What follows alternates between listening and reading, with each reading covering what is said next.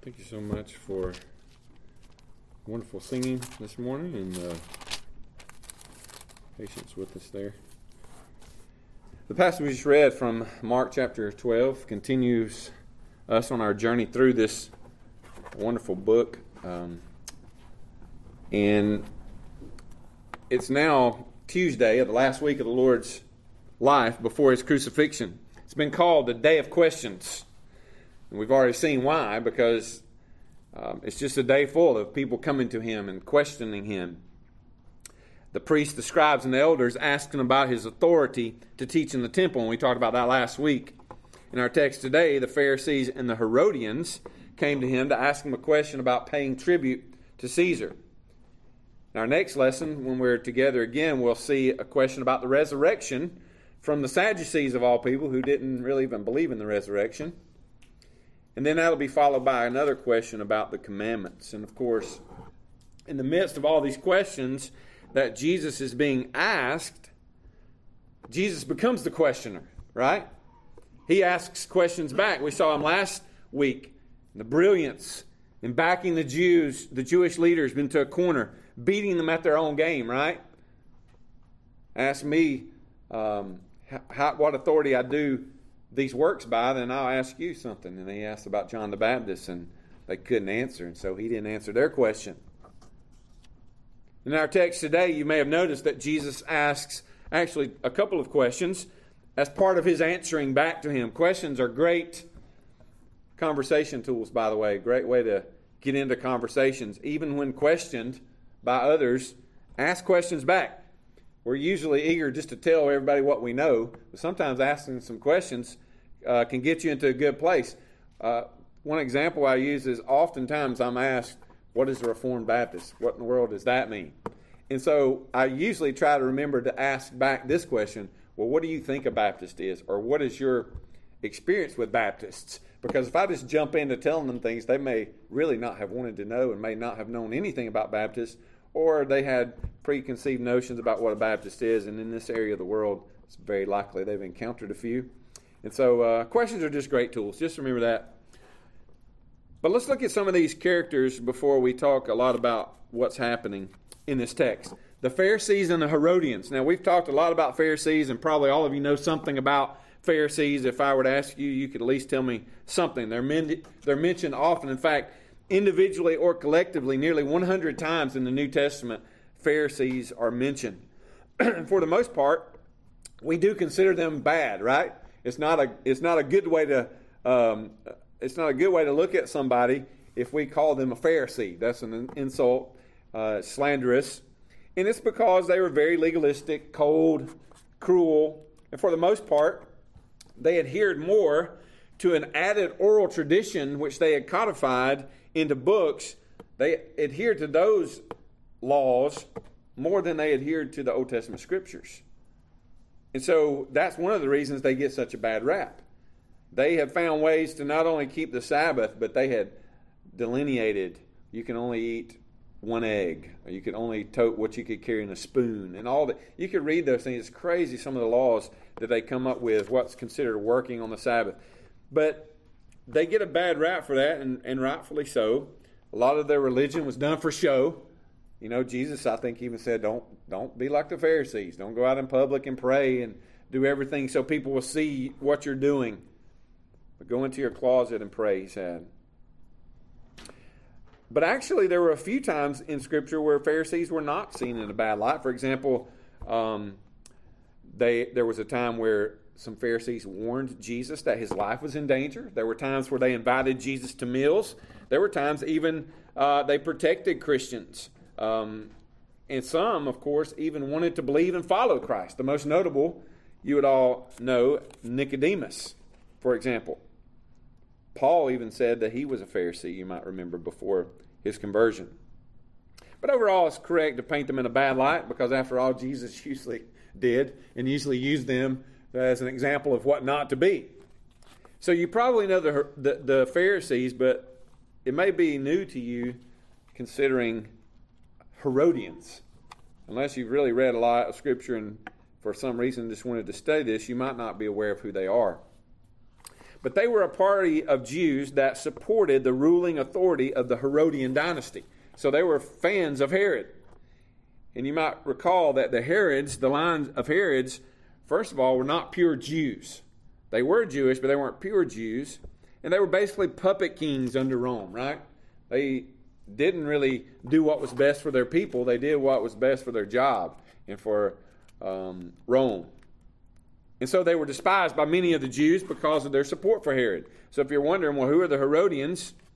They supported Herod and his taxation and everything. And so normally the Sanhedrin, which is the ruling class of Jewish leaders, made up of scribes, Pharisees, we talk about them a lot.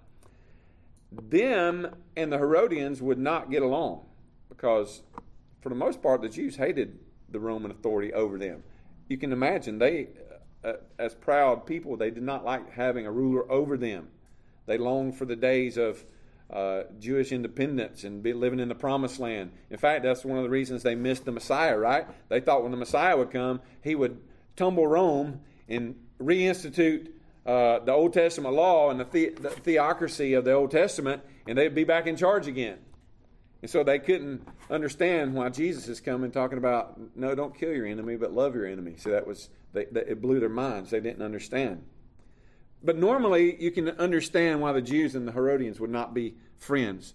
But in this case, as I mentioned last week, war making strange bedfellows, and your enemy is my enemy, therefore we can be friends and destroy our enemy. That's kind of the way this went. In fact, back in Mark chapter 3, Mark records for us that the Pharisees held a council with the Herodians to destroy Jesus. So this is probably part of that coming to fruition all the way in chapter 12 now.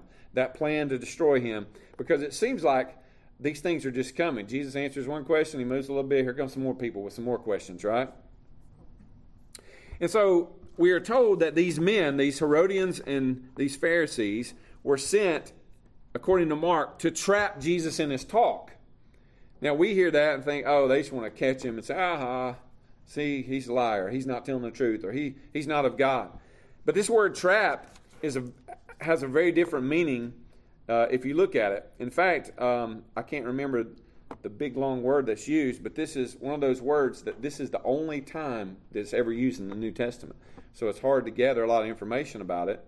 But anyways, it basically means to set a trap as if you were a hunter trying to snare an animal.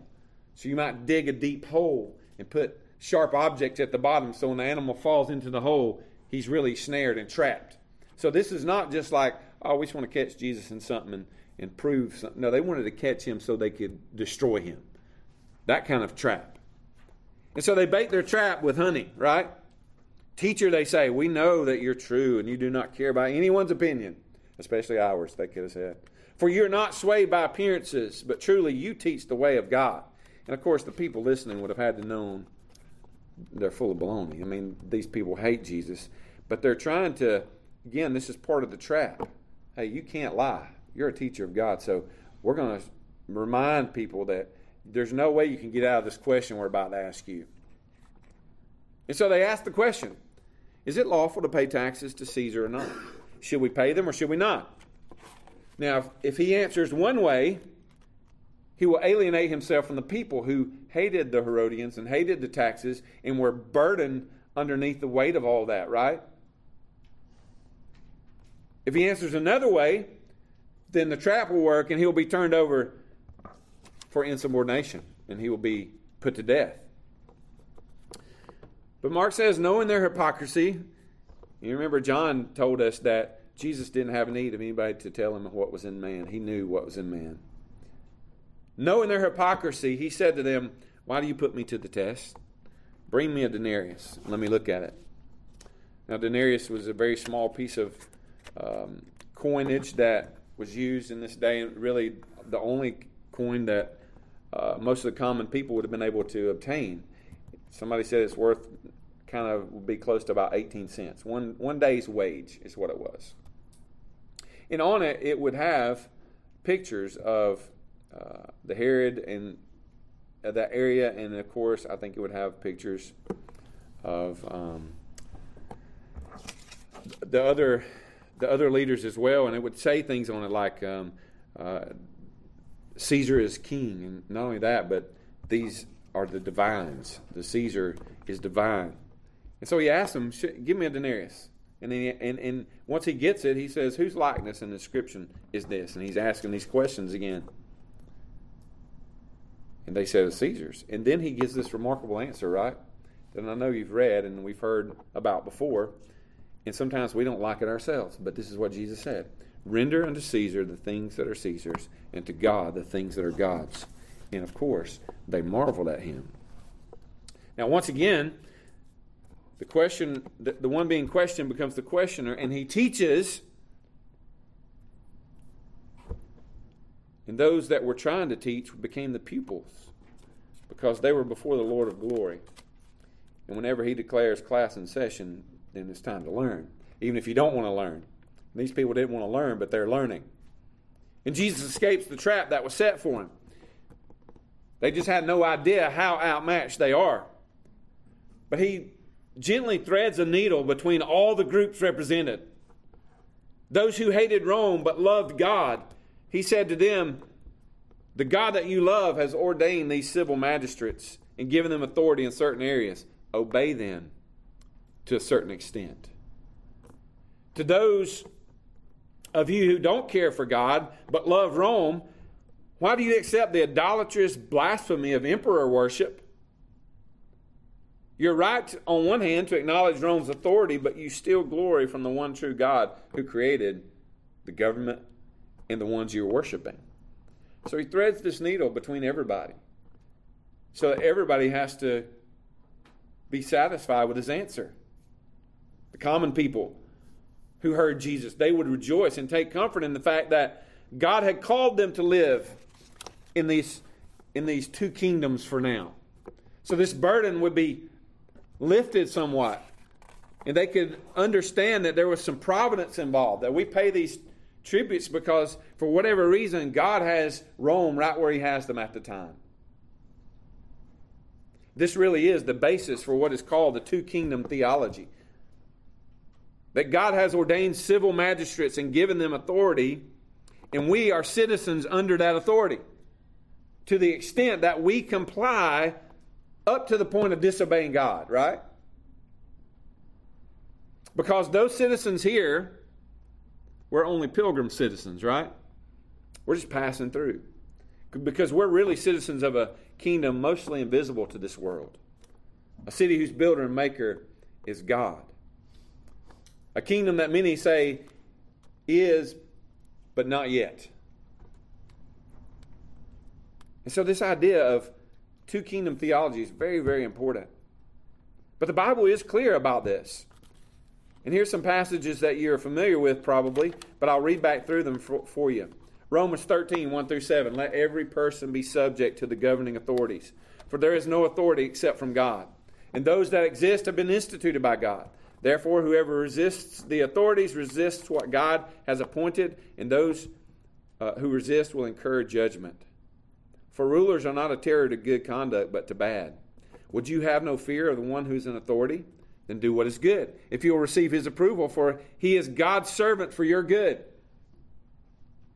But if you do wrong, be afraid, for he does not bear the sword in vain.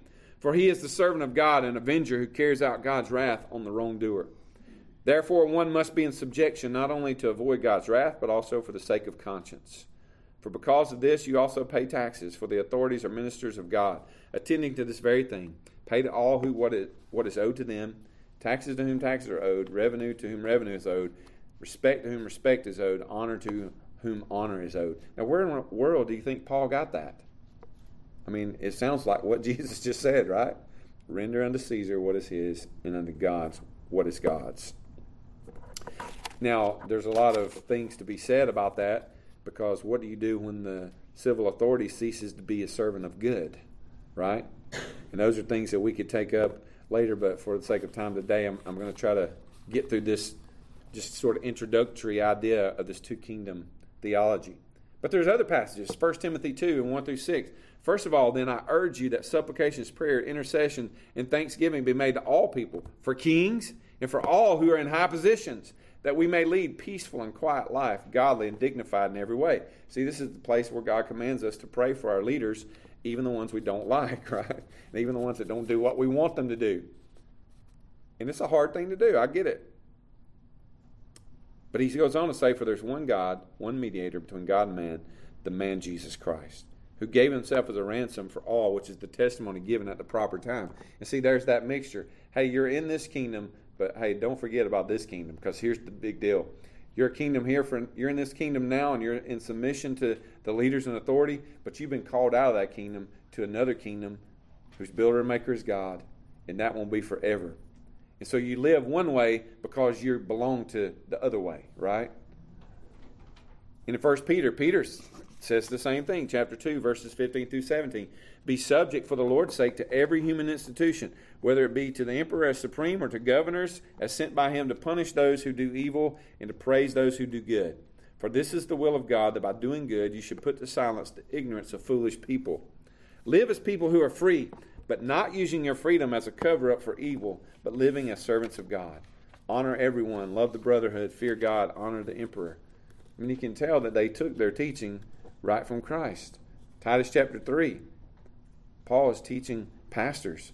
He says, remind them, your people, to be submissive to rulers and authorities, to be obedient, to be ready for every good work. So I do that this morning. I remind you, even though it's hard, be submissive. Be obedient. Be ready for every good work. But in Acts chapter 5, when Peter and some of the other apostles were arrested for preaching the gospel, and in the middle of the night, during their arrest and their time of imprisonment, an angel of the Lord opened the doors and told them to go back out and preach more. And the captain of the temple and some of the officers took them aside and said, hey, we strictly charged you not to teach in this name, yet you have filled Jerusalem with this teaching. And now you want to put his blood on our hands. And Peter simply said, we must obey God rather than man. So see, there's that tension. Hey, you arrested us. We didn't argue. We went to jail. But the Lord let us out. And guess what we're going to do? We're going to obey God. We're going to preach. And if you arrest us again, then we'll be arrested. But we're going to not obey you at the expense of disobeying God.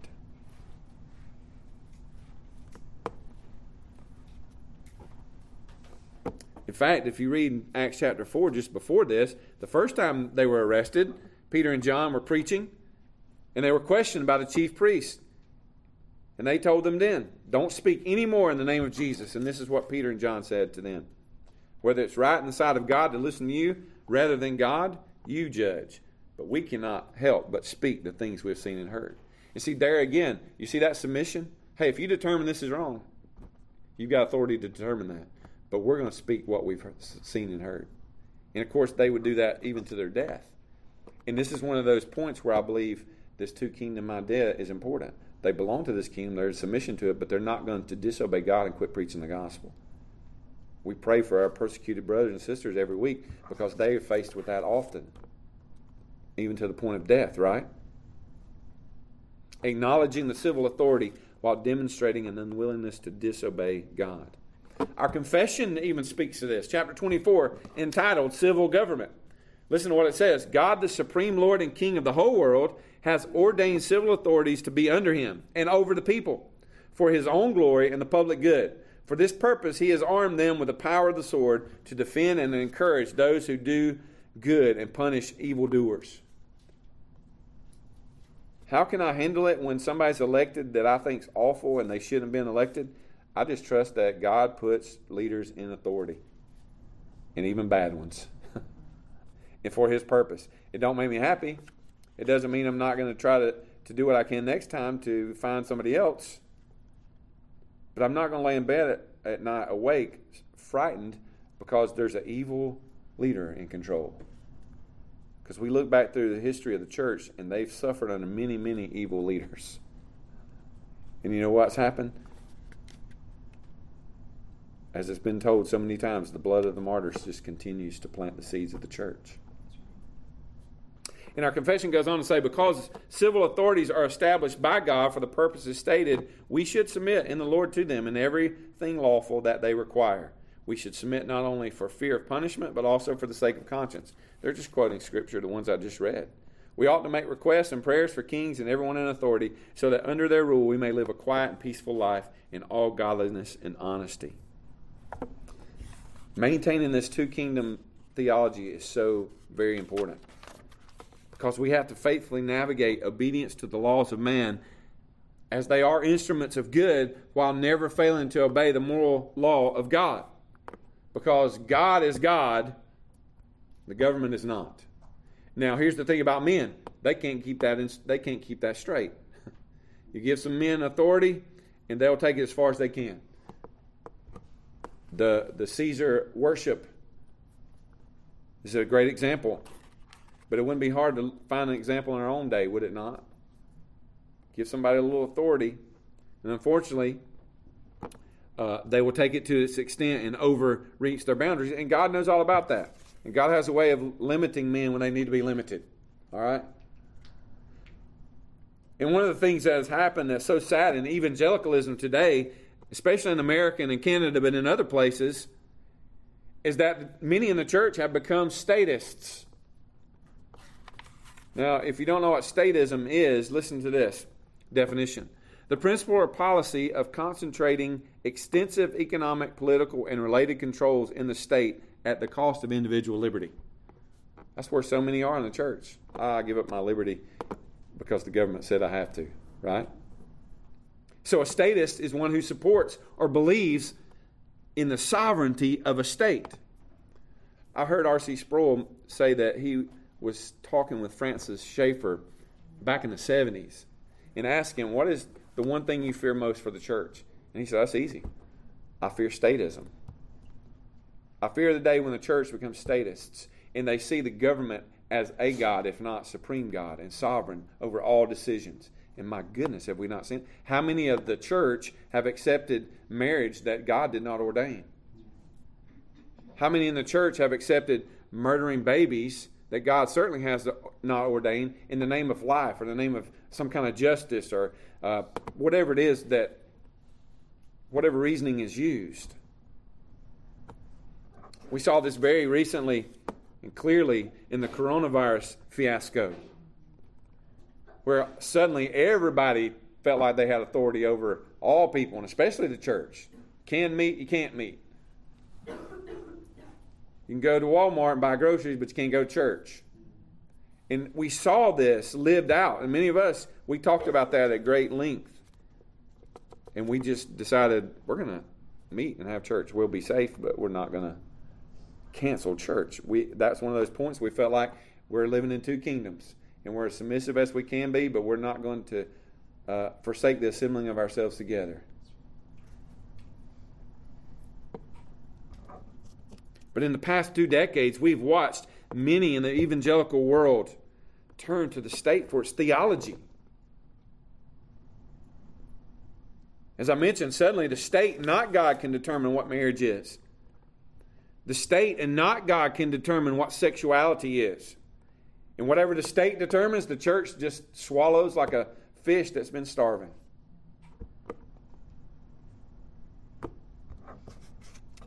And somehow they call it all the gospel.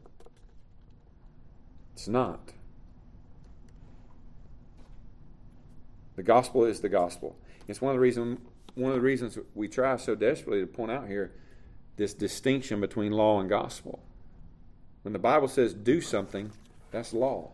When the Bible speaks of something done, that Christ is finished, that's gospel. Okay? We can't do anything that God calls us to do because we're sinful. We read that in our catechism. What do we get from Adam? Sin. We're incapable of obeying.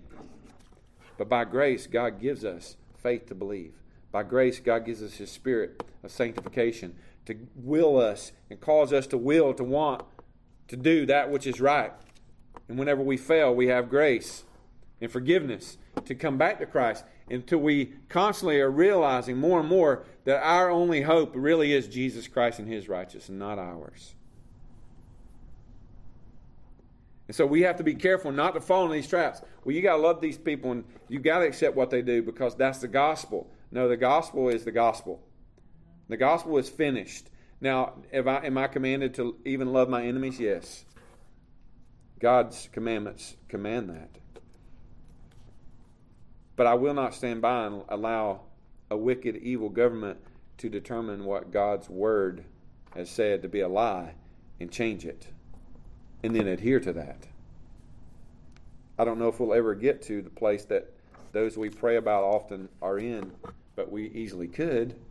We did see people in the last 2 years get turned into authorities, pastors be arrested for doing what? Just having church. They weren't burning buildings, they weren't beating people up, just having church, and it was enough to go to jail for in some places. And sadly, we've lost this two-kingdom understanding that God is sovereign over all things, including government. And He has ordained it and put it into place, and we're citizens under those authorities where we live. However, men are evil and their intentions are not good, and when they rule badly and institute bad and not good, we have to remember that we are first and foremost citizens of another kingdom. And it might cost us to say that. And it might cost us to make that stand. We do not go along with evil. We do not promote sexual perversion of any kind. We don't call evil good and good evil. We are to obey God even at our own peril. Michael Horton has written a lot about this subject, but I found an article he had written reflecting on Augustine's book, The City of God, which is all about this two-kingdom idea. Listen to what he says. Although the city of man, and that's the kingdom we live under, right? Augustine makes this distinction. There's a city of man and a city of God. And you can understand the city of man is the one where we live now, right? Although the city of man is destined to perish, God is both creating a new city, the church, from its ruins and preserving the old city by His common grace until peace and justice arrive with Christ's return. In this era of common grace, God sends rain on the just and the unjust. He calls us to imitate His clemency. So Christians have two callings. The high calling of Christ to belong to His body, and the calling to the world as citizens, parents, children, friends, co-workers, and neighbors. Because God has commanded us to love our enemies, gathering the new Israel, Jew and Gentile, around Himself by His Spirit. God, I gotta skip this part. Consequently, each city has its own polity, serving distinct ends through distinct means. Although some of its citizens are converted to citizenship in the city of God, the earthly city is always Babylon. And like Daniel, believers pray for the city, the work in the city, contribute to the city's general welfare, and even fight its armies. However, they fight in its armies. However, they never forget that they are exiles and pilgrims. Babylon is never the promised land. One reason I can never go along with theonomy. Babylon is never the promised land. God is going to come back, send His Son back, and at that moment He will destroy evil and the kingdom will be set up. The kingdom of God advances through the proclamation of the gospel, not through the properly coercive powers of the state. Although the church may take advantage of the relative peace that is possible in the earthly city, the good things that we do with non-Christian citizens to preserve and enlarge society really are good, but they are not ultimate goods. The earthly city will never be transformed into the city of God, this side of Christ's return and glory. So a Christian would then approach politics not with the question as to how the world can be best saved, but how it can best be served in the time that we are in. I thought that was a great statement.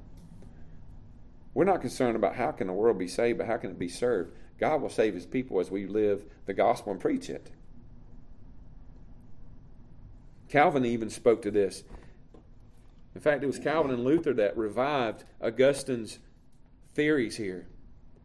He said, we are under a twofold government so that we do not, as commonly happens, unwisely mingle the two, which have a completely different nature. Just as the body and the spirit are distinct without being intrinsically opposed, Christ's spiritual kingdom and the civil jurisdiction are things completely distinct. Yet this distinction does not lead us to consider the whole nature of government as a thing polluted, which has nothing to do with Christian men. These two kingdoms are distinct, yet they are not at variance.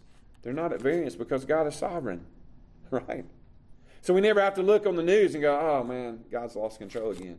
This place is spiraling out of sight. Who knows what's coming next? Hey, again, we live in a unique place, being able to vote, being able to voice our opinions. And sometimes our voicing our opinions are becoming more and more narrow and muffled. And we should do that. And we should vote according to our conscience and according to the Scriptures. I think that's a big responsibility. But hey, God is in control of it. And we can rest at night because He is. And we can rest at day. And it brings me back to our text. What was happening in Jesus' day? Some had found a way to mingle these two institutions and to ignore all the others, right? You had the Herodians who didn't care about God's kingdom, but they cared a lot about Herod's. You had the Jews who hated the Herods, but wanted everything that God had to offer and wanted His kingdom back. And this has certainly been a problem throughout the church age. The Crusades, the Holy Wars, all those things were mingling these two things that didn't need to be mingled. Jesus said that the kingdom of God doesn't come through wars and by sword. You can't beat somebody into submission, even though we've tried that a lot. Not only physically, but with our preaching. We thought if we beg people and beat them enough, they will eventually succumb to the good news, right? But the power of the good news is that the Spirit brings people, and they come willingly. But whenever we try to collapse these two institutions, it always is a disaster. Jesus didn't, and we shouldn't. One last thing here from Michael Horton, and I'll close. We carry out our vocations in the church and in the world in distinct ways through distinct means. We need not Christianize culture in order to appreciate it and participate in it with the gifts that God has given us as well as our non-Christian neighbors. Does that just sort of lift a burden off of you? We don't have to Christianize the world. We are to be the church and preach the gospel.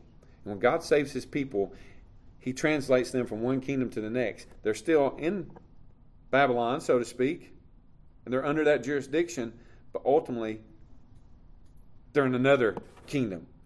So I have no aim to Christianize culture. I just preach the gospel and trust God to convert citizens from one city to another. We ought to live our lives in obedience, support the good, rebuke the evil, obey the civil magistrates up to the point of disobeying God. And if that costs me my citizenship here, it only expedites my move to the city that I'm looking for, right? The one that we all long for, whose builder and maker is God. What a great thing that Jesus taught us. This is an amazing passage. Let's pray. Father, we love you. We thank you for your word. And God, we pray that you give us more wisdom and insight and understanding and discernment about the things that we've read and that we've heard. I pray that the teaching has been faithful. And if not, that you would correct me. Father, we just ask that you would bless our fellowship and the people that you have put together here for your purposes. And you would help us to learn these lessons. How we can love those around us and even love the world that you have put us in and participate in it while obeying you and your commands. And trusting that through the gospel you're going to save your people. The people for whom Jesus died. They will all be saved, every single one of them. And as Paul said one time, you have people in this city. We can trust that everywhere we go, you have people there. We don't know who they are, but you do. And so we just preach the gospel to every creature, knowing that you will save your people. God bless our time now as we celebrate all these truths through this wonderful means of grace you've given us as we partake of the supper together. We remember exactly what Jesus did for us, the body that was given and was bruised and broken for us, and the stripes that were received that we might be healed and brought from death to life, the blood that covers our sin. And we do so until he returns because we've been instructed to do it in Jesus' name. Amen.